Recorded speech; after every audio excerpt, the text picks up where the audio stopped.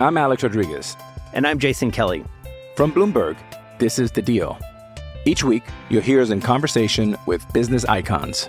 This show will explore deal-making across sports, media, and entertainment.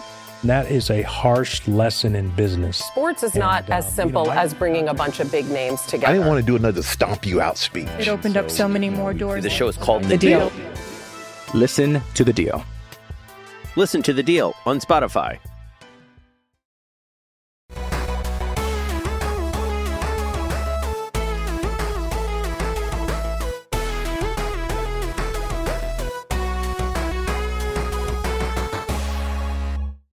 Hello, and welcome to the HP Podcast. I'm Ben, and with me here is Brandon. Hello. And Dave. Good evening. These guys joined me on the seas the other night, and we had a romping good time. Oh, yes. What did you think, Dave, of your first experience with a crew? Well, not really your first experience, but your first experience in a long time with the crew on Sea of Thieves. I'll always remember you two as my first. That was a lot of fun. I mean, I was telling you just before we started recording that I had fully planned to jump right back in on Friday night and jump into your Discord and find a crew, and my plans just changed. But that was fun. That was really good. It's nice when you have a couple of experienced players who are helping you along, and that game takes on a whole new sort of level of fun when you're playing with other friends specifically. So yeah, I had a great time. Yes, it is a game that is a lot of fun by yourself and way more fun with other people, in my opinion. Brandon, this is now a Sea of Thieves podcast. Okay. What did you think of Sea of Thieves? No, it was great, man. I am not at a spot where I can say it'd be fun by myself. Yeah. I can certainly say that. But with other people, it is exceptional. Yeah. I don't even necessarily know what I'm doing at all times, but I just feel like I'm enjoying what I'm doing. Yeah. And that's one of the best parts of it. It's kind of lackadaisical in that way, just sailing around. Oh, you want to go here? Oh, someone's shooting at you over here. Hey, look, there's a skeleton ship off in the distance. You just kind of get distracted, but that's the way life is sometimes. And it's fun to kind of follow those strings and see where they lead. It's so funny because I'm becoming more well known for my love of Sea of Thieves, at least within a small community. And people are always like, oh, I've always wanted to check it out. It just looks so relaxing. And I'm like, not the way I play. It's not. I play with sweat dripping down my neck. And... dude, I will say, the night we played with Dave was much different than the other night. Yes. We were playing with one of your buddies, and it definitely can get intense. Yeah. I guess it's whatever you make of it, but a lot of fun and honestly beautiful on the Series X. Oh, it's very, very pretty. So I'm gonna get a little self promo here, but it's our show, so I can do what I want. Yeah, man. I did start a new YouTube channel all about Sea of Thieves. So if you go over to my Twitter, you can find that pretty easily. The development team liked my tweets and video and everything. Ooh. My first one, so that was nice. They didn't give me the old retweet, which I didn't expect, of course, but that would have also been a nice boost. But it was a rare like. It was a rare. It was very rare like. It was a rare like, indeed. Boys, anything else going on in your lives this week? It's a weird week where there's a decent amount of news, but nothing groundbreaking. Anything new popping up just in your everyday lives? Not a damn thing. Wow. Okay. Yeah, I mean, work is work. That's about it. Okay. So. Dave? No, yeah, same. It's a lot of video games to play and a lot of work to be done, and just trying to live out that balanced lifestyle, I know, yeah. I did something stupid this past weekend. It wasn't even intentional. It just happened. I think Friday I ate food. It was the day after Thanksgiving. I went to my sister's house with my parents and everything. We had Thanksgiving there on Friday, even though we'd had Thanksgiving with my in-laws on Thursday. And then Saturday, for whatever reason, I just didn't eat. I didn't even think about it. And then Sunday, I think my wife, I came down from the office and she had lunch and I barely touched it. Yeah, and then, so all day Saturday, I didn't eat. I barely ate anything on Sunday, and Monday at 8 p.m., I was like, I'm sick. My stomach hurts. Yeah. I'm full, but I'm not. And I tried to get downstairs and eat, and I could barely eat. And the whole next day, yesterday, I was just sick. I like barely could eat. And finally today I was able to eat some and I feel way better. Like, oh, surprise. Yeah. But like, it was weird because I got so hungry that I couldn't eat.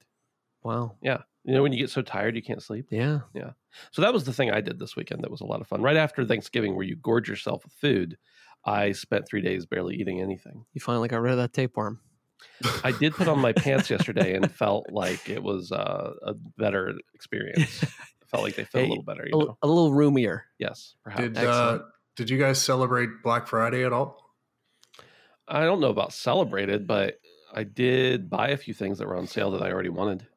Yeah, I bought. What are those items? I bought a new webcam. I bought the Elgato Facecam because I wanted something that was 1080-60. What I have right now is 1080-30 or 720-60. I wanted the best of both worlds. Ooh. And I bought some shirts, specifically actually some Sea of Thieves shirts that were like 30% off that I've been eyeing up, but I just couldn't pull the trigger. And because they were $28 a piece and I'm a cheapskate. And finally I was like, you know what? 30% off. I'm going for it. Yeah. I didn't score anything exceptional or on sale, but I did purchase something from the Swedes. I went to IKEA. Yes. And I did purchase their wares. So that was an interesting experience. It's always nice to see such nice furniture that I know is so poorly made. Yeah. But, you know, hey, it is what it is. You buy it and that's about the best you get. So wasn't too bad to put together. I felt very manly, not very gamer-like that day. I felt like a grizzled man putting together the shelf. But, Yes. you know, you got to do that every once in a while. Understood. What about you, Dave?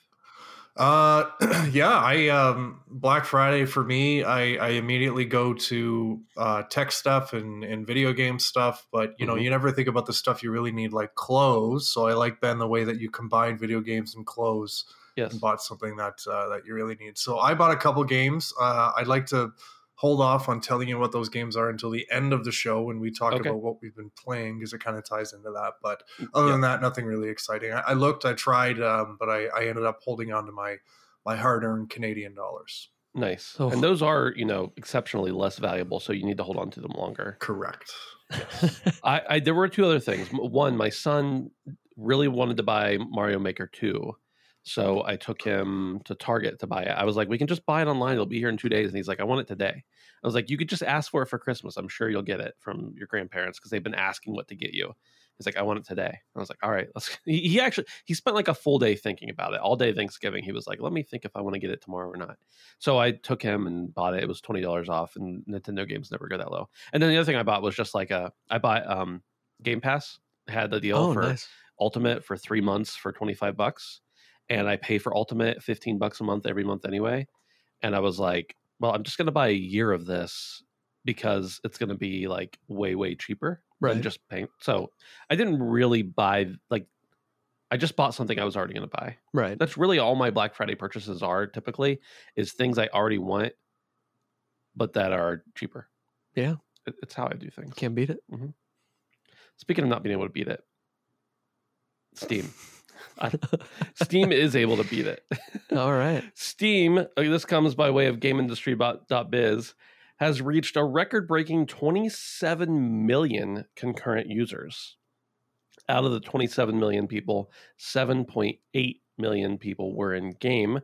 And, you know, all the rest of them were in that away mode or offline mode, or not offline, but away mode. You know, that really annoying one when you want to talk to your buddy or play a game with them, but they're not online. So It's like an idol. Yeah, you see them there, but you know they're not playing anything. Yeah. It says, quote, Steam has reached a new high with its concurrent users with 27 million people on the platform yesterday. As reported by PC Gamer, the record was registered by data platform SteamDB with 27 million and some change players connected at the same time on November 28th. November 28th, was that Black Friday? Sounds right. I think so. Maybe not. Out of these 27 million people, 7.8 million people were in game. Steam's previous record was 26 million concurrent users, which was reached in April. Back in December 2020, Steam broke its own concurrent user record twice within a couple of days, being just shy of 25 million players. The release of the Steam Deck will undoubtedly boost player numbers, though Valve's handhold was recently pushed back to February of 22. Dave, what do you think is driving the massive amount of concurrent users on Steam? I think PC gaming has just gotten a lot more popular in the past, I don't know, 5 or 6 years. You know, it almost seemed like in the Xbox 360 and then moving ahead to like the PlayStation 4 eras, PC gaming was almost like a niche compared to those two, and you know, the console gaming was sort of the mainstream. But obviously, if you want to play games on PC, Steam is kind of the place you need to go. What's impressive about that is over the past few years, we've seen like legitimate competitors come out, like the Epic Game Store and stuff like that. And then I think with, you know, the way Twitch has become so popular, like that's, you know, if you're going to game on Twitch, you know, all the pros are playing on PC and all the big streamers and stuff. So, yeah, I mean, Steam has done a lot to really sort of solidify their hold on PC gaming and where you actually buy the games and stuff like that. So, yeah, I don't know. It's been cool to see PC gaming sort of like come into the limelight with console gaming the way it has. So it's pretty impressive what these numbers are showing. Absolutely. Brandon, are you regretting your decision not to buy a PC and instead buy an Xbox? No, Okay. no, not really. Yes and no, but always. But no, I think this is great. And I think Dave kind of tapped into something. I think that now that Twitch is such a big thing, I mean, if you look at the branding, you look at the marketing even, it's all geared towards PC now at this point. And I feel like at one point it was a convenience thing at some, you know, to some extent. Yeah. But now with, you know, with all the advancements and all the different pre-builts and everything you can get, it's not as much of a big deal.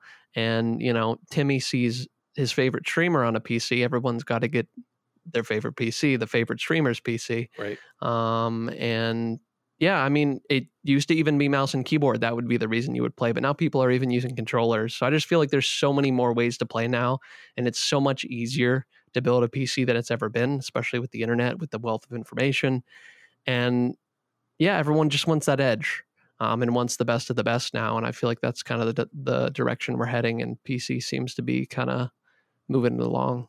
I think you pointed out something there too that I hadn't thought about, is that it's easier to go with, you know, like to get pre-builds and stuff. And a lot of companies are enforcing that. And I know that for many of my friends, acquaintances, they're like, well, I really like to build a PC, but they're just not sure where to start. And then they start building it and they're like, oh, it's more expensive than I thought it was going to be. Oh, this part's not going to be here for 6 months, et cetera, et cetera.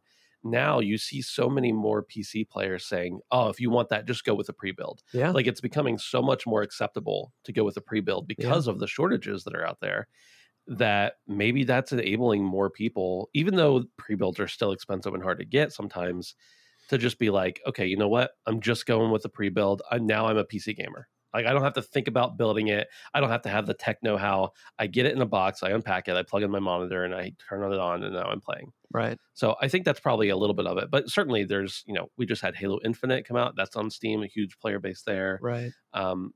November 28th or 29th, whatever that was, right after Thanksgiving, where a lot of people have the weekend off. Right. So they're probably going to be playing a little bit more. So it's cool to see, for me, as someone who is, I'd say, primarily a PC gamer at this point, although I have all the major consoles.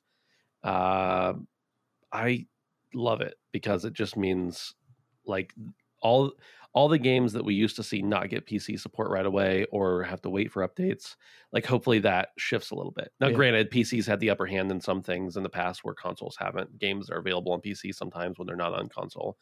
But for the most part, we're usually the last platform to get updated. Right.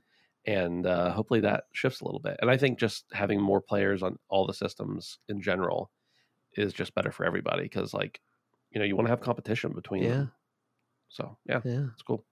Dude, and even think about how many pre-built companies there are now. Oh, yeah. A dime a dozen. Yeah. I mean, I feel like I see new pre-built companies popping up every other month now. So yeah. But man, if you can find the parts you need and have the money and the patience maybe to wait for some of those parts to actually build your own, it is such a satisfying experience, especially if it's a process where, you know, you buy a couple parts here and then a couple months later you find some more and you just see that little pile of like parts like build up in your office or your room, and then finally the day comes where you have everything and you can put it all together boot it up and you actually put that PC together. It's a really satisfying experience. So I know pre-builts are obviously the easier way to go, but the one PC I built, it was so satisfying to finally get that process done and put everything together. So yeah, you're 100% right. It is more satisfying, in my opinion, to build it, and you get exactly what you want. But yeah, just not really possible right now with all the. Well, we'll talk about a scalp. Actually, let's just talk about that next. Let me find the article here. We'll talk about scalpers a little bit. Democrats announce bill aimed at stopping bots from buying all your consoles and graphics cards. This comes from Kotaku. And it says a group of Democrats are introducing a Stopping Grinch Bots Act, a proposal with an incredibly stupid name. This is a direct quote. Please don't attribute this to me. That is aimed at preventing or at least curtailing the use of bots to snatch up stocks of goods from online retailers. Something many of you trying to get PS5s and new graphics cards have been struggling with mightily over the last 18 months. Representative Paul Tonko, Senator Richard Blumenthal, Senate Majority Leader Chuck Schumer, and Senator Ben Ray I don't know how to say it, Lufkin, announced the bill on November 29th, which aims to crack down on cyber Grinches using bot technology to quickly buy up whole inventories of popular holiday toys and resell them to parents at higher prices. This isn't the first time Democrat lawmakers have tried this. As PC Mag points out, this is actually a reintroduction of a bill that never went anywhere back in 2019. It's hoped that this time the drastic rise of bots and scalping in the months since the pandemic started will lead to greater support. So, it goes on to say that the Consumer Reports people have said the average holiday shopper is unable to compete with the light speed of the all too common Grinch bot and are then held at ransom by scalpers and third-party resellers when trying to buy holiday presents, etc., etc., etc. I have not experienced too much problem with bots buying up all my stuff. I will say that maybe once or twice when I've gone to try to buy something, it's been gone immediately. But other than that, pretty much every other time I've been successful in what I'm doing, and I'm not using bots. Dave, have you had any issues trying to buy things online? And now, I'm not dismissing this as a problem. I know there are people who are trying to buy stuff who can't get it. I don't understand it necessarily, but Dave, have you had much of an issue with trying to get what you want online? The only thing I can think of from recent memory is the Series X, where like I follow Cheap Ass Gamer on Twitter. I think Ben, you do too. Yep. And it's crazy every time they post like 10 years I have, I think. Like Walmart, they'll be like, oh, Walmart has Series X's going up in 15 minutes or this time. And then I look at the comments and it's always the same thing. People are like, they were gone in literally 10 seconds. Yeah. So, I mean, that's the only time where I've kind of thought about getting something, but I don't even try because I know that I can't beat these algorithms because they're just going to gobble them all up. And, you know, I think these bots are lazy. I miss the days of the scalpers. These bots don't even wait outside in the cold and yell at people and say, I got Xbox. I got Xbox. Do you need an Xbox? I got an Xbox. None of that stuff. They're programs. They don't do any work. But and whatever happened to the days of old of trampling? Now you line up and they give you a ticket for whatever you want, and there's no trampling going on. I'm also disappointed about that. Yeah, the stakes need to be higher. But, that's right. Yeah, I mean, and anything I bought sort of before that was before this whole bot thing was around, and I got lucky with the PlayStation 5 because I was watching Twitter on September 16th, 2020. I remember the day exactly because one, it was my birthday, and two, I was out with my now wife buying our wedding rings. We were trying stuff on, but I was looking at my phone and I saw Jeff Keighley tweeting stuff out, got home, and I got my pre-order in before the bots even were ready. So like that was the one time you could comfortably get a PlayStation 5 was on September 16th because nobody was ready. Right. But other than that, it's just kind of been trying to secure a Series X, and I've just kind of quit because one, I have the Series S now, and two, I'm not going to beat these bots. I just got to wait for the market to cool down. And I'm sure it's the same way for a lot of people when it comes to both consoles and 3080s and all that kind of stuff. Brandon, do you think that bots are destroying the market, or are they helping drive the competitive spirit? I definitely don't think they're helping the market. I don't think so either. I don't. I just had to present the question. Yeah, I was gonna say I don't think anybody thinks that, but no, it's just unfortunate. I mean, I even have people in my life, like some of my less immediate family, that reach out to me in the hopes that I would know something they don't, and I just give them the best answers I can. You're like, no, I am also stupid. Yeah. It's like, and this is tech savvy people, but right. Like you said, it just, how can you outbeat a bot? Right. And I don't disagree that it's a big problem. I think that, these people are missing something in their lives that set these things up. Yeah. Money, I guess, mostly. But no, it's really unfortunate. And I wish there was a way to monitor it more than there is. Yeah. And I mean, I guess this is a step in that direction, but I just think with everything, take what you need. Right. And there's no sense trying to get over on somebody else. So yeah, I don't like it. I don't like it one bit. But the name is fucking dumb. I get the Grinch. I see the reference you made here. But no thanks. Yeah.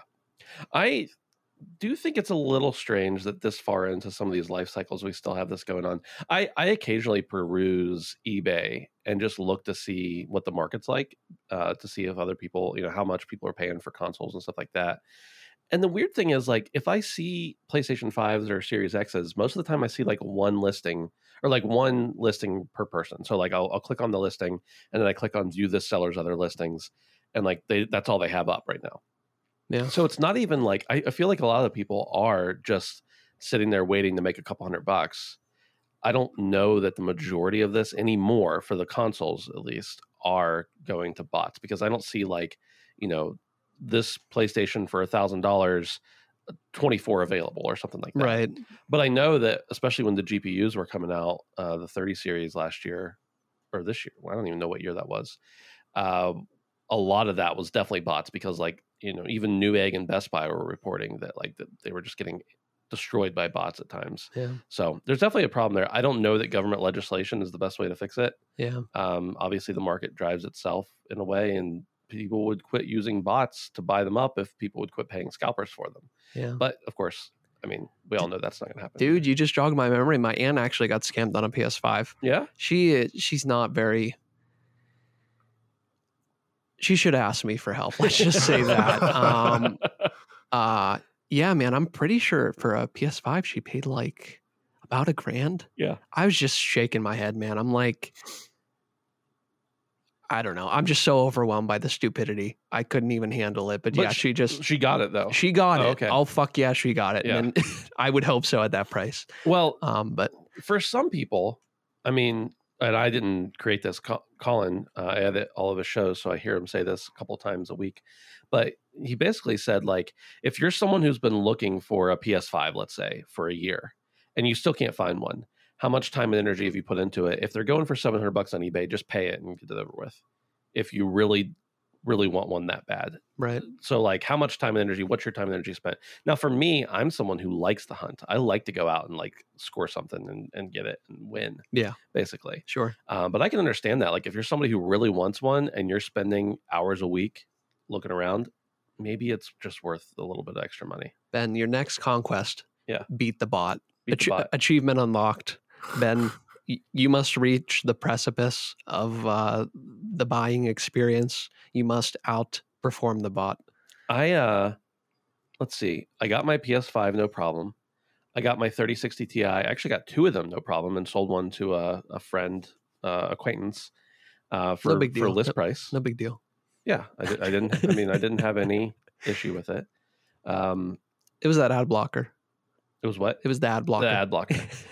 My Series S, I didn't even look for one. I just casually threw out in a Discord I'm a part of, hey, if anybody finds one, let me know. And like a day later, somebody messaged me and said they had, actually Ed, listener of the show, said they had one. So I haven't really had the experience, but I'm sure like if you're someone going for a 3090 or 3080 when they first launched, like, no thanks. I don't want to be a part of that. So anyway, we'll see if they can get this through the Grinch bill or whatever they're calling it here. But until then, we're going to talk about Titanfall. I didn't even hear an ooh from you, Brendan. All right. I was surprised. This comes directly from Respawn's Twitter. Respawn says, Pilots, Titanfall is part of our DNA at Respawn. Anytime they talk about Titanfall, they will say it's part of their DNA. It's a game that showcased the ambitions of the studio when it was first released more than 7 years ago, and it continues to be a beacon of innovation that we strive for in all of our games. We've made the decision to discontinue new sales of the original Titanfall game starting today, and we'll be removing the game from subscription services on March 1st, 2022. It's on Game Pass, I think, right now. I don't know if it's anywhere else. We will, however, be keeping servers live for the dedicated fan base still playing and those who own the game and are looking to drop into a match. Rest assured, do you know what's coming next? You know what they're going to say It's in our next? DNA. Titanfall is core to Respawn's DNA, and this incredible universe will continue. Today in Titanfall 2 and Apex Legends and in the future. This franchise is a North Star for the caliber of experiences we will continue to create here at Respawn. Thank you from the entire Respawn team. All right. Dave, have you played Titanfall? Yeah, big time. I was a day one boy. Okay, and Brandon, you definitely played Titanfall. I played Titanfall 2. You did play I've Titanfall 1. never played Titanfall 1. Okay. Dave, tell me why Titanfall is so special. Well, it's in our DNA, Ben. Well, okay, yes. Well, no, it's in Respawn's DNA, so you're getting it mixed up. Yeah, but anyways. Titanfall is, I think it's, I don't know. I mean, it's Respawn. That's some of the original Call of Duty guys, if I'm not mistaken. It came out as like a Call of Duty killer that it never actually amounted to that, but it's just a fun game to play that I think is one of the only game that's really nailed the competitive boots off the ground multiplayer, because Call of Duty sure tried it and didn't do it well. Yeah. So I think everybody kind of holds it as a darling, but I think we all kind of look at Titanfall with sort of rose-colored glasses, and that hindsight of our memory of what that game was in its prime, which it never really had one. It wasn't all that popular, but I think we just look at it fondly because of what it tried to do and what it did succeed in.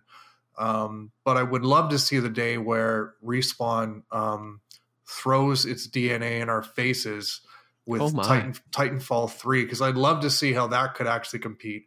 I'm not talking about Apex, but like an actual Titanfall sequel. Yeah.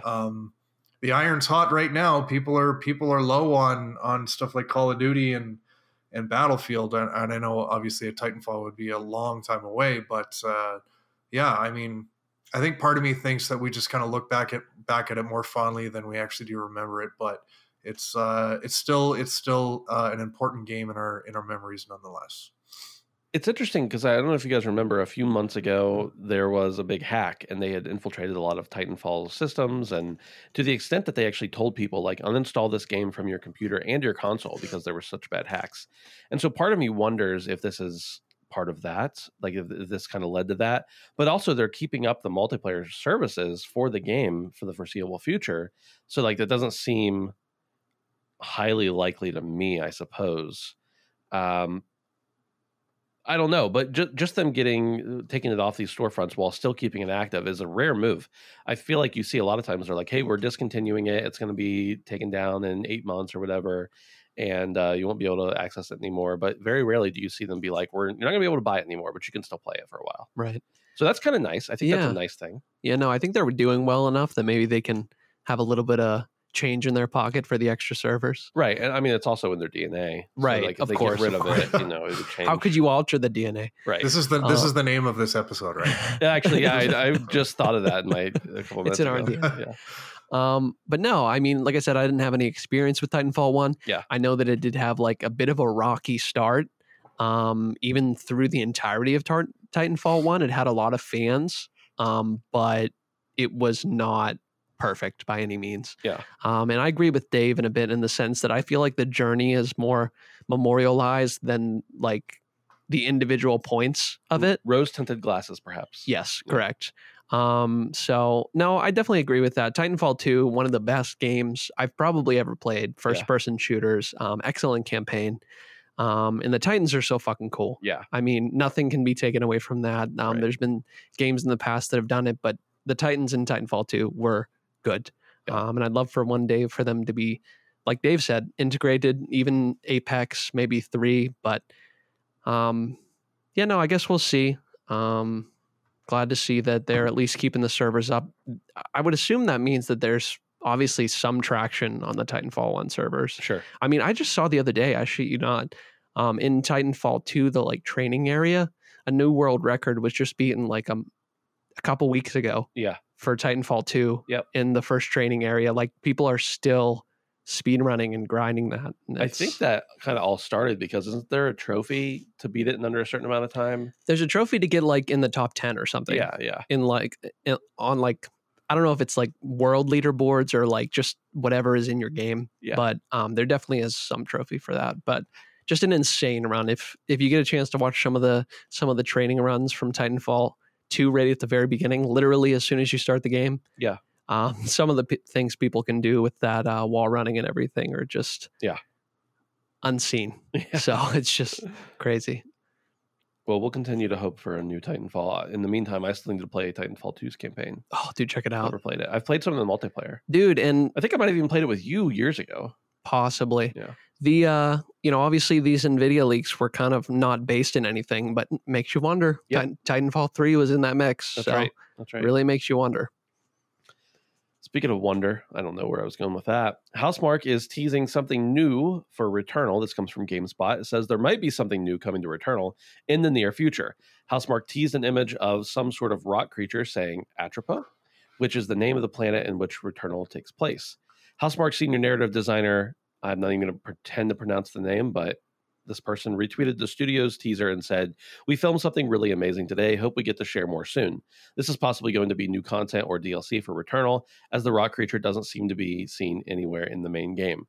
For now, we're left waiting to hear more." Returnal has seen a few updates since it launched exclusively for PlayStation 5 back in April. Patch 1.4 was released in June, helping balance the game's difficulty and fix some bugs.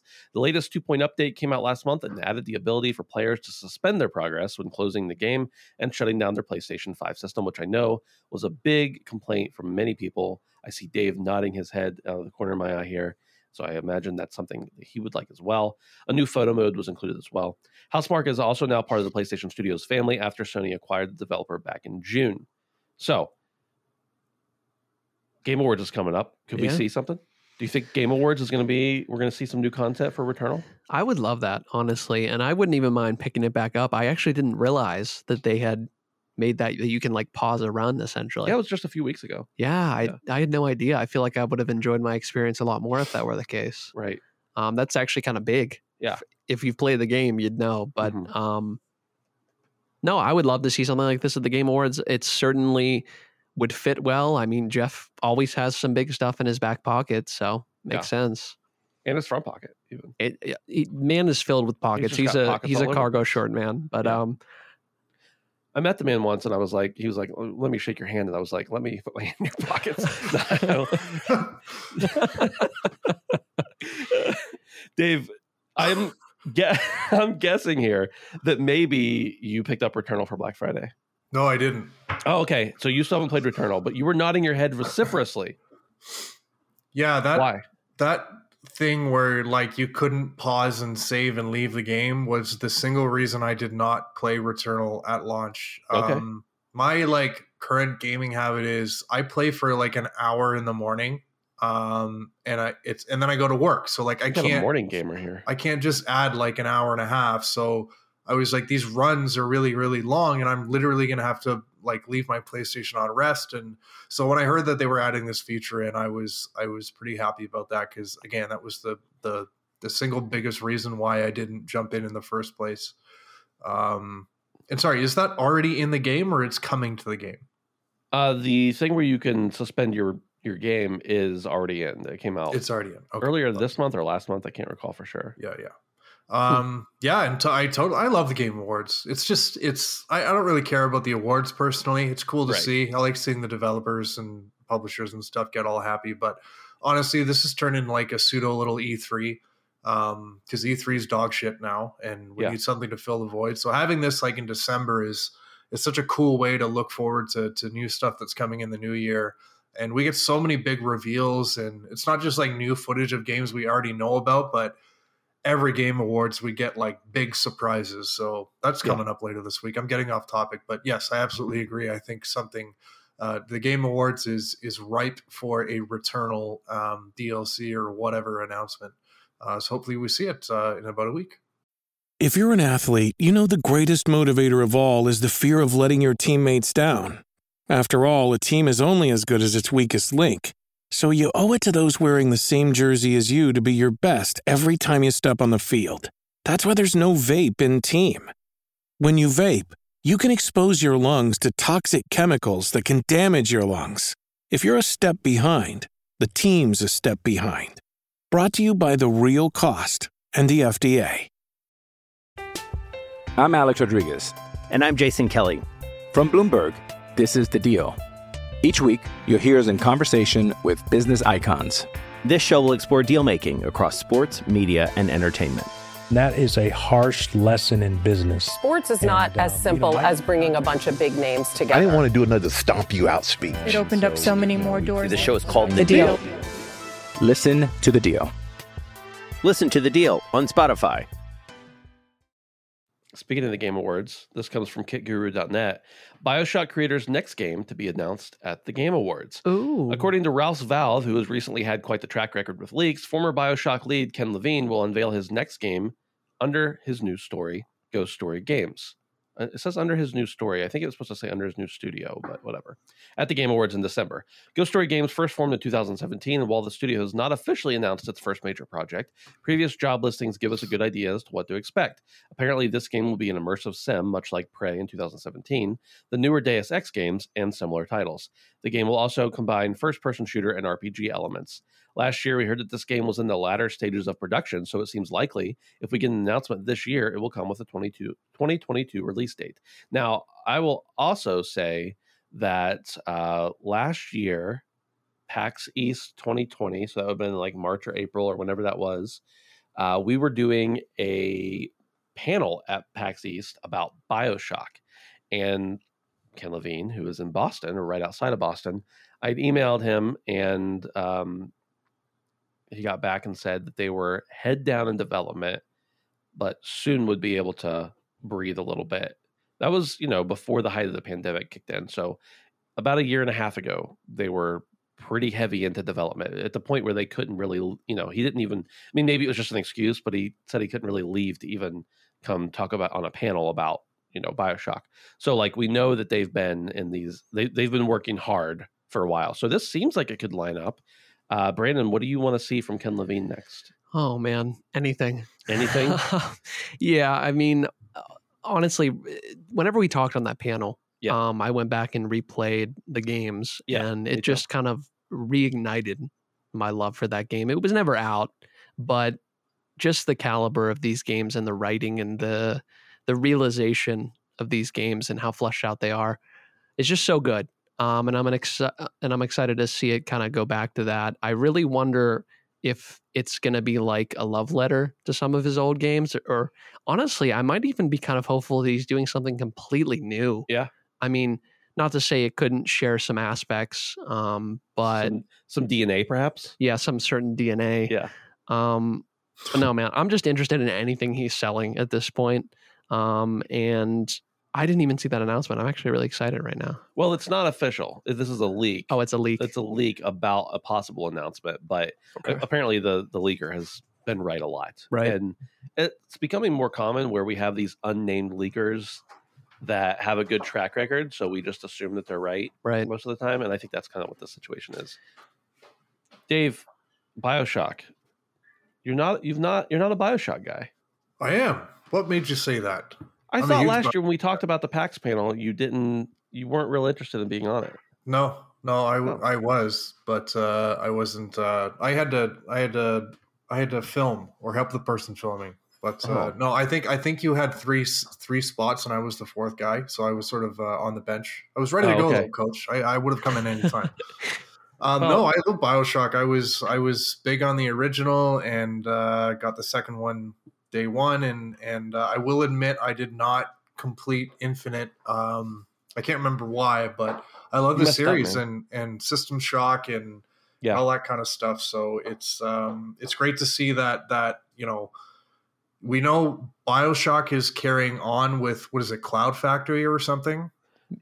Yes. I can't remember the name, but it's under 2K. Yeah. Yeah, I think Cloud something. Cloud Chamber? So, Cloud Chamber. And I mean, anytime we see big franchises change hands like that, like we all kind of wait in anticipation, but with a bit of a grain of salt. I mean, we saw the transition with Halo and 343 was a little bit rocky. So, I mean, I can't wait to see what's coming for the BioShock series next, but seeing what, you know, the figurehead of System Shock and BioShock is going to come up with next, because you know it's going to be creative, you know it's going to be captivating and interesting, is going to be exciting. And again, we're going to see it at the Game Awards, so that's something to look forward to. I think I'm probably a little bit more hyped for that than I would be the next BioShock.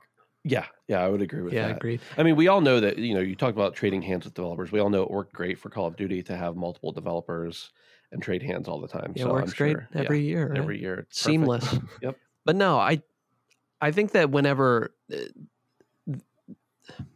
the influence of Ken Levine on BioShock 2 was apparent, and how he was not present. Yeah. And I'm eager to see how he continues, because I think most of my faith in BioShock wouldn't be there necessarily if it wasn't for him. 2 kind of strayed away from some stuff and didn't feel as realized as 1 and Infinite did, but I think that's mostly because of him. And so, like I said, I'm excited to see whatever he does. What do you think's more important about BioShock? This is for either of you. The gameplay or the narrative? The narrative. I think so too. The narrative for sure. I think they're both really good, obviously. Gameplay without narrative is bad, and narrative without gameplay is bad. But the narrative is just so good. So good. I think the sociological and the philosophical stuff that comes from Ken Levine, and that's what really gave birth to that setting, and that's what really caught everyone initially, was this weird, creepy, sort of half dead underwater world, and I think that all comes from the narrative. So, you know, I think if Ken starts with, you know, that strong narrative that's built off of really interesting source material, then that, you know, that produces a really cool setting, and then the gameplay is just gravy on the top. So yeah, I agree with you guys. It's definitely narrative for sure. Let's move on to talk a little bit. We got a few different things here. We're going to talk about Rockstar for a minute. Now, the first thing I want to mention is that I saw briefly, and I didn't put it in the notes, Rockstar has claimed the trademark for a lot of different things, such as Take-Two, which puts It Takes Two in a little bit of jeopardy, I guess. The letter R. The letter R? The letter R. How the fuck do you trademark a letter? Well, they use those as their trademark, so I don't know. Like that's Sesame Street. Yeah, so yeah. Eat It. I was going to say Eat It Count, but count does numbers, not letters. Close. Yeah, I was real close there. Oscar. Anyway, this is from Charlie Intel, and Charlie Intel is usually more about Call of Duty, but this says Rockstar Dev seemingly confirms Red Dead Redemption 3 in development. This is definitely a rumor, but it does point to a LinkedIn post that says, as rumors about Grand Theft Auto 6 continue to swirl, and with the release of GTA, the trilogy, the definitive edition behind us, well, kind of, we'll talk about that in a second too, Red Dead has been on the back burner in recent months. Red Dead Redemption 2 launched in 2018 to critical acclaim, but Red Dead Online has failed to reach the lofty heights its modern-day counterpart has, which, of course, is GTA Online. But if you're waiting for another single-player experience in the Wild West, you might be in luck. A LinkedIn page appears to have confirmed that Red Dead Redemption 3 is in development now. A programmer working with Rockstar Games has mentioned RDR3 in the experience section of their LinkedIn profile. The description references, my page just refreshed and knocked me out of loop here. The description references 2 years experience leading vehicle AI team through development of Red Dead Redemption 3 and other projects. Actually, it just says RDR3. This most likely describes the AI behind the horse and carts that can be seen roaming across the U.S. countryside in the past 2 games. Yeah, that's right, unless Red Dead Redemption 3 has cars in it. It also lists the next-gen port of GTA 5, Heist, and Red Dead Redemption 2 in their release projects. There's been a clear effort to grow the Red Dead franchise after Take-Two CEO Strauss Zelnick called it a permanent franchise in their release schedule. So we don't know much more than just that some programmer potentially has Red Dead Redemption 3 in their LinkedIn profile. Guys, this is really interesting to me because we almost never, ever get any kind of leaks from Rockstar. As a matter of fact, we know that the Rockstar Studios are pretty much, you're not getting in, even if you're like major media press. And their development teams are even like discouraged. This is just rumor, but their development teams are discouraged from even like going out to eat with people from other studios or really anything that might get them into work-related conversation. I am very excited for another Red Dead, although I think it's probably still 5 or so years away if I know anything about the scope of those games. Yeah. Brandon, you loved Red Dead 2. What are your hopes for Red Dead 3? Man, I don't know a whole lot. Not a whole lot, I guess. Yeah. I think Red Dead 2 was such a vast and sprawling, alive world. And I don't know what more I would add to it, to be honest. I would love for them to put out some sort of next gen patch for Red Dead 2. Yeah. Obviously that isn't 3. But no, it just It gives would make me go back to it though. Yeah, I mean, it really would. I would love to go back to it. Now that they've made the online free, or it was free for a time, and now it's standalone, that's certainly interesting. It's kind of weird that because the last one they put out was Red Dead Redemption 2. Technically, yeah, I think so. It's got my wheels spinning. Wouldn't it be weird? Now, obviously, it's like, oh, GTA 6 is coming. That's a rumor. Yeah, no shit. Just like Elder Scrolls is coming. Just like the next Call of Duty is coming. Yes, right. It's coming. But like, I don't know. Not like I don't think there's any basis to this rumor, but I don't know that it makes a whole lot of sense for 3 to come out next, at least with the track record. But then again, Rockstar's track record over the past 6 years, 7 years, 8 years has not been very like what they've been in the past. Right. So it's been more like let's just make a lot of money. Right. Yeah. Which, who can blame them? But no, I mean, I obviously would be very excited for this. I just can't seem to get excited for it because it doesn't seem likely to me for some reason. Dave, where does Red Dead go next? And what are your expectations for how long it takes? A long time. I wouldn't hold my breath on this one. I'm gonna say, just because of the order in which the games have come out previously, that we'd see GTA first before Red Dead. But I mean, with the success of GTA Online, they're not really being expeditious with anything new. And then on the other side of the coin, I mean, you look at how quickly developers like BioWare and CD Projekt Red have fallen from grace. I'm sure, we all look at Rockstar and think they can do no wrong, but at the same time, we've seen how quickly these other developers who were so sought after just shit the bed. So whatever they do, I'm sure they're looking at it and saying, we're going to take our time on this because we don't want to put out something that's half baked the way that, some of the other things we've seen in the industry. But again, just with the way that GTA Online is printing money, I think it's going to be a long time before we see either of these. But if I had to bet, I think it's going to be GTA first. Yeah. Speaking of Rockstar doing no wrong, they recently put out the Grand Theft Auto trilogy remaster trilogy, whatever it was, which we talked about here in the past. Brandon, you mentioned that you'd seen some interesting details. Yeah, no, this is coming straight from Polygon. I actually saw it a couple different places, but I guess Rockstar updates GTA Trilogy Definitive Edition to fix tons of visual bugs. It says here more than 100 bug fixes in patch 1.03. And probably some of them significant. Yeah, that's a pretty big bug. Just to mention a few, I don't know if you guys have picked it up. I've actually stayed clear of this for this exact reason. I did download it on Game Pass, but that's because I didn't have to pay more on top. But I guess things like misspellings on textures and store signage and indoor and outdoor and underwater rain. Yeah. And just very, very weird. I mean, we talked about it a couple weeks ago with the strangeness of the AI, and I'm glad to see that they've kind of remedied that at least a little bit.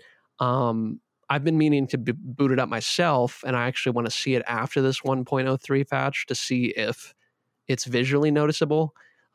Because I expressed my concerns the other week for AI polishing a game for you. And, I'm glad to see that they're doing something about it. I mean, they kind of have to. They had to delist and then relist some of their old games. I mean, it was a big stink, but at least they're trying to turn it around, I guess. But to what extent, I don't really know. I need to pop in and check it out myself, honestly.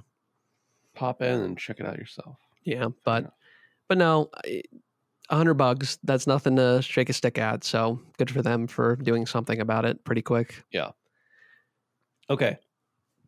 One more story, and then we'll move on to talk about CD Projekt Red for a minute. This one is, of course, about Halo. We'll talk about Halo, I'm sure, a little more later on. This comes from, what's the name of this website? I don't know what the actual name of the website is, but that's how it looks to me. First 6 games in Halo Infinite, the daily match XP rewards have been increased. For the first 6 games in Halo Infinite, the daily match XP rewards have been increased. It's really great when you start out your article, the first sentence is the same thing as your title. I love that. Halo Infinite players will receive an enhanced bonus XP for the first 6 matches of each day, according to 343. The multiplayer component of Halo Infinite has been accessible for a few weeks now, and the present execution of the progression system has been criticized ever since. While the game's gameplay has received widespread praise, fans have been dissatisfied by the Battle Pass in Halo Infinite. The game moves through the Battle Pass by completing tasks, however. The way this concept was implemented has enraged a sizable segment of the Halo fanbase. In Halo Infinite, challenges demand players to complete specified activities in a specific game mode in order to earn XP. Because there's presently no method to pick that mode, earning XP and progressing through the Battle Pass takes a long time. 343 is working on adjustments, etc., etc. We know that they implemented something where your first game of the day is going to give you 300 XP, your second game 200, third game 200, fourth, fifth, and sixth game 100, and seventh plus games 50 XP. Yeah. So this will definitely help progress through that Battle Pass a little bit quicker, something I'm not really sure that I care about. No, and that's daily. That is daily. That refreshes daily. Yep. Yeah, it does refresh daily. I guess we can talk. We have a little bit more to talk about before we get into what we've been playing, or maybe we won't even really touch on some of the Cyberpunk stuff. But Dave, have you found it frustrating at all to the slog through the Battle Pass? I mean, we talked about this a couple of weeks ago, and I think I was a little bit smitten with the old school Halo gameplay.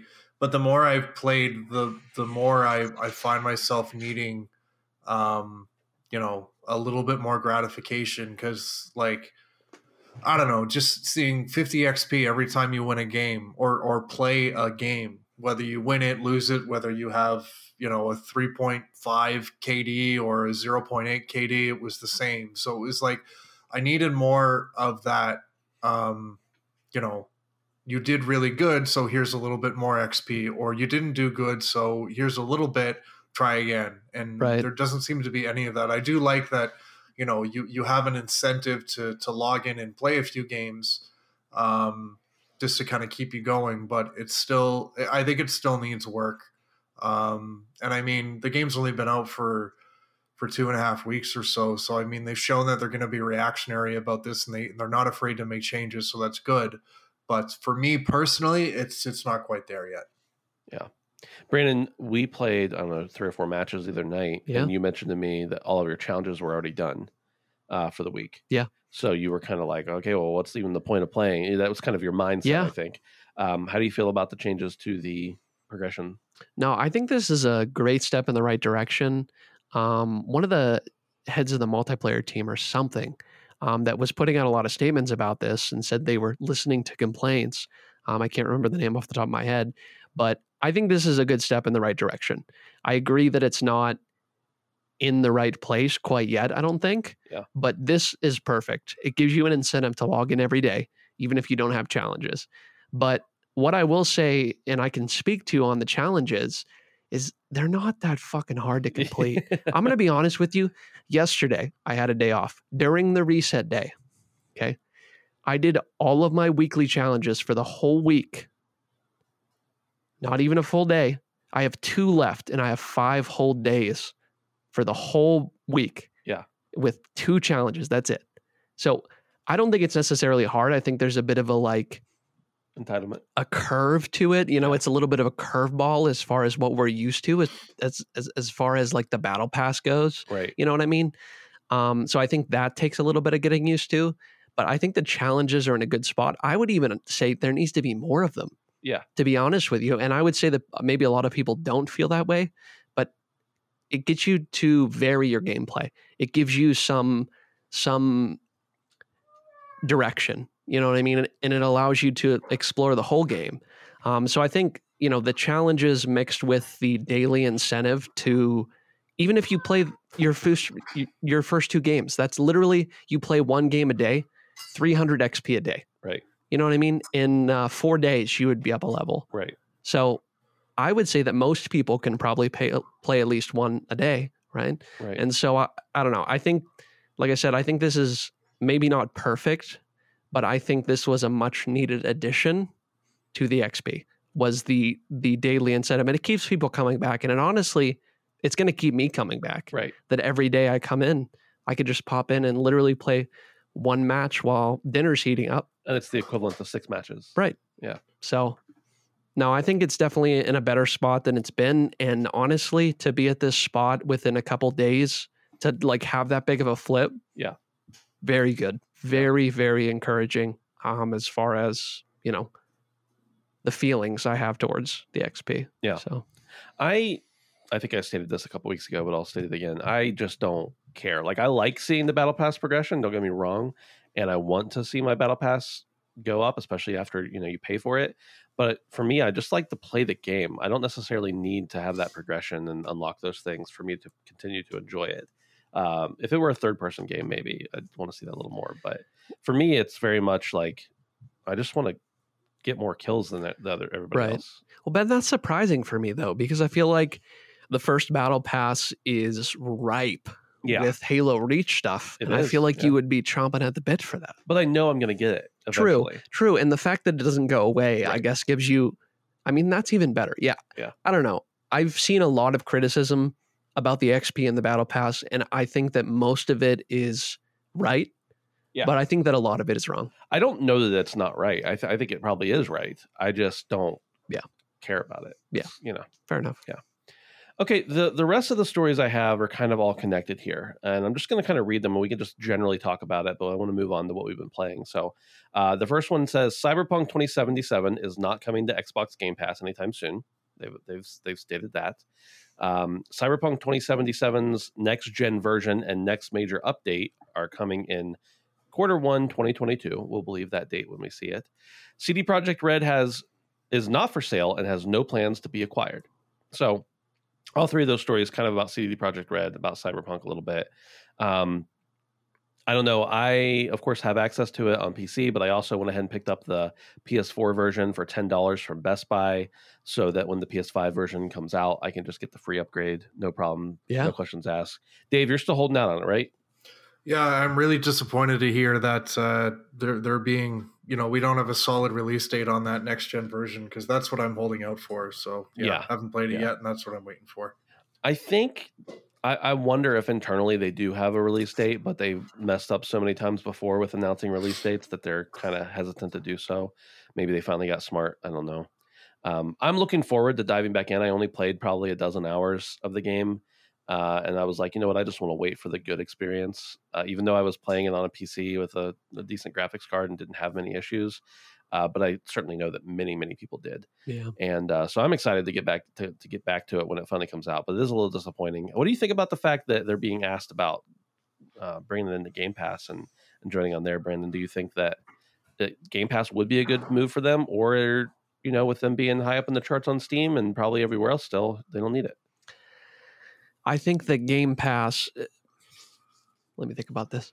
I think that it wouldn't make sense. It would be a bad bet for Xbox to put it on Game Pass, because I feel like a lot of the machines that run Game Pass are old machines. And why would someone who is paying money, do you know how many complaints that would potentially make for Xbox? Yeah. You know what I mean, though? I just don't think it's a safe bet. Right. On there. I mean, PlayStation delisted it, you know what I mean? And it's certainly not in the same place it was at one point. Right. I'm not saying that by any means, but maybe once we get an optimized version, finally, who fucking knows when, maybe then it can be listed. But until then, I don't even think it would be advantageous for Xbox to put it on their platform. Yeah, I agree. Boys, what have you been playing? Ooh-wee. Dave, we'll start with you. You seemed eager to get to this point. What makes you think that? Come on. I'm not eager, but Yeah, I've mostly just been. I put Halo away for this week, not intentionally. Ooh. I played a bit of Sea of Thieves with you fellas, as we discussed. We do be sailing, as it were. Hey, I've never played that game. Tell me about it. It's please, pretty shit. Please it's don't. Pretty shit. Don't worry please, about it. Please don't. You wouldn't like it. Check out this awesome YouTube channel. No, just kidding. I don't remember the name, so I can't plug it again. I've been playing mostly Vanguard, still having a good time with that. I'm starting to grind away some of the operator stuff, put in a little bit more time with Forza.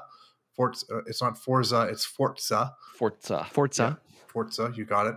I haven't finished the campaign like you have, Brandon, but I have found myself sort of sinking my teeth a little bit more into the seasonal stuff. So trying to grind out those points in those seasonal events so I can unlock those super special limited time seasonal cars that I assume will disappear as soon as the season's over. So having a lot of fun with that. And then the other game I've been playing, so I've been looking for something to play on my Switch for the last little while. There's this series of video games that I've been thinking of for at least 6 months now. And I don't know when it's kind of burrowed into my head, but it's a series I've completely missed. And I thought, hey, this is perfect for me to play on my Switch. So I picked up Darksiders, the War Mastered Edition. Yeah, for my Switch. And man, am I loving this game. It's the most derivative. It's as derivative as it gets when it comes to video games. Like somebody just said, God of War and Zelda, people love these games. Boom, let's put them together. But like the narrative and the way they use the 4 Horsemen of the Apocalypse, and the gameplay is just, I'm having a lot of fun with it. And I think it's perfect on the Switch. Obviously they're older games. And I think the further you go into the series, the less it's going to be good for a Switch. But yeah, I'm about 6-7 hours into the first one. I've already bought the second one on my Switch. And yeah, this will be a nice little fun thing to play. But yeah, having a lot of fun with Darksiders. I don't know if you guys have ever toiled with the series. I think Phil has, but we don't know where Phil is, so he can't really chime in here. So yeah, that's the only new thing I've been playing this week is Darksiders. Yeah, I think Phil has played some Darksiders. I dabbled with the first Darksiders. Was it on 360? When did first season came out on 360? I definitely had it for there. I might have even finished that game. I didn't play any more in the series after that. How does it run on the Switch, Dave? Great. Yeah. I've been watching some videos on like the second one and especially the third one, and it starts to really run like dog shit because they switched to like a more open world. Yeah. But the first one is great, and I found it for $20, and I found the second one for $12 in an eShop sale. So yeah, it's kind of nice when you discover these series and have an interest in them like late. Because then you can get the entire series for the price of one full price new release. So yeah, it runs again. The first and second run fine, but I might switch to PS5 for the third one at least. Yeah, I know what you mean about catching a series after it's done, or not done necessarily, but when there's a couple entries in it. I like to do that with television shows. A lot of times I'm not going to sit down once a week and watch the same show. I'm going to forget about it or fall off in the middle of it. So I really like to be able to find something that people have been raving about and have a couple seasons worth of it to just sit down and, knock out 3 or 4 episodes a couple times a week. That's nice. Dude. Love the binge. Love the binge. For sure. By the way, watch Succession. It's on HBO. Okay. That's for everybody. All right. Yeah. Brandon, what about you? What have you been playing? Dude, well, I've been playing a lot of Halo. Yep. Obviously nothing really new to say about that necessarily. I feel like I'm getting towards the end of Forza. The campaign comes out for Halo next week, Brandon. I know. And Dave. I'm excited for that. I am really, really excited, to be honest with you. But no, Forza, and actually, out of nowhere, because I have Game Pass, started playing It Takes Two with my girlfriend. Yeah. And man, oh man, this might be not qualifying shooters. This might be the most fun I've had all year on a game. Nice. It Takes Two is exceptional. I don't know. Did you guys play A Way Out? I did not. No. You didn't play A Way Out? Nope. Okay. I played A Way Out, and just such a vastly different game. I mean, obviously just looking at it, but man, is this game just cute and just so much fun. And it takes co-op and it cradles it in such a way that I don't know that I've seen since A Way Out, but it takes that through the roof. It's so whimsical and it's so fun. And honestly, a lot of points kind of made me feel like a kid again with some of the visuals. And I don't know how to describe it, but if y'all got someone significant in your life and they are even a little bit adequate at video games, please play this game. It is very, very good. I've not beaten it yet. I think I'm about 3/4 of the way through with Lauren, but it's very, very fun, very cute, very beautiful on the Series X, and just kind of out of nowhere, honestly. Wasn't expecting to play this game necessarily. Dustin gave me a recommendation for it, said I'd really like it, and it just kind of blew me away. No other game handles co-op like, these two have. And I'm really, really glad to see that studio kind of blossom. I feel like A Way Out had some jank about it, but was still very interesting in the way that it approached co-op, and some of the situations and some of the things you could do were just kind of neat. And this game kind of is more thought out and purposeful in a lot of ways that make sense for the co-op. So yeah, really, really having a ton of fun with that. I actually can't wait to keep playing. So funny thing, I actually played about an hour of that game with my wife's nephew, and then I proceeded to watch him play with his brother for about 2 hours. And I had just as much enjoyment watching them play and work together than I did actually playing with him. Because you're right, it's just such an endearing experience, and it's just so perfect for anyone, really. Yeah, dude. Yeah. And like, I don't know how to describe it without just like completely ruining some stuff about it. But seriously, just like the way that it approaches co-op is so cooperative in a way that I can't describe. No other game has come close to like a true you must both be playing. It doesn't skimp, this person does this time.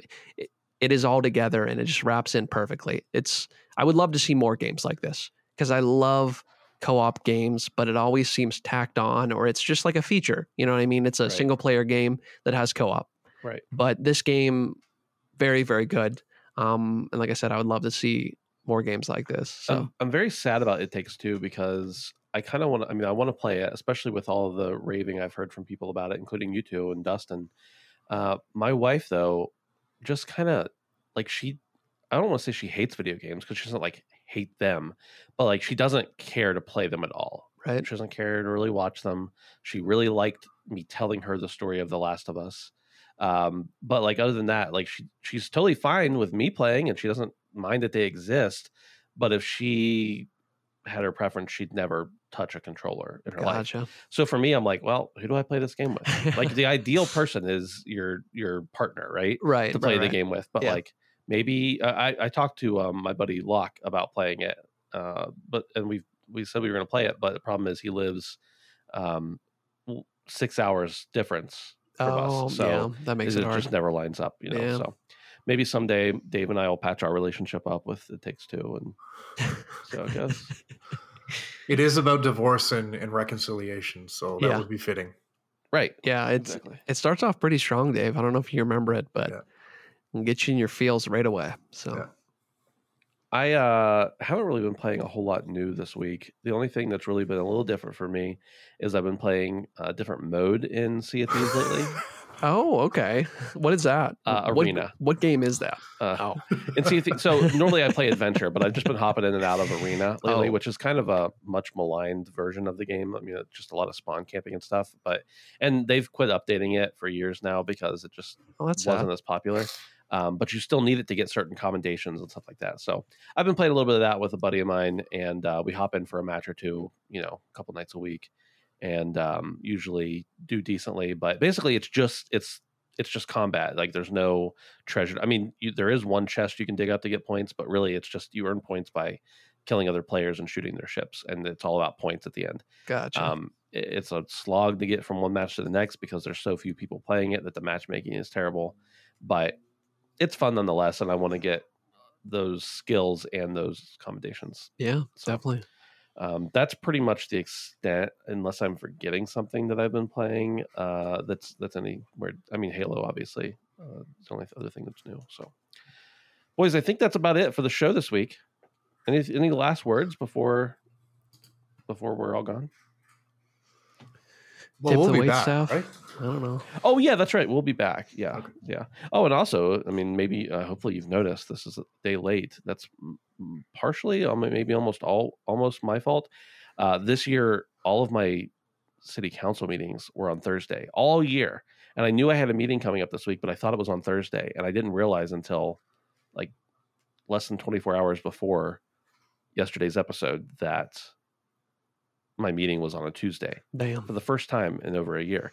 So that's one of the reasons Phil couldn't come. He claimed he was going to come yesterday, but then when we had to change it, he was like, just do it without me. I don't really believe that he was going to come. I think it was just a ploy. He long conned me. He looked at the calendar and knew that was coming. He's just trying to smoke screen you. He has a sleeper cell in Butler City Council. Yeah, exactly. But anyway, so this episode's a day late. We apologize, but nobody complained yet. So we'll see. All right. Thanks, everybody, for listening. We'll catch you next week. Bye. The HP Podcast and HandsomePhantom.com are supported by our proud patrons over at Patreon.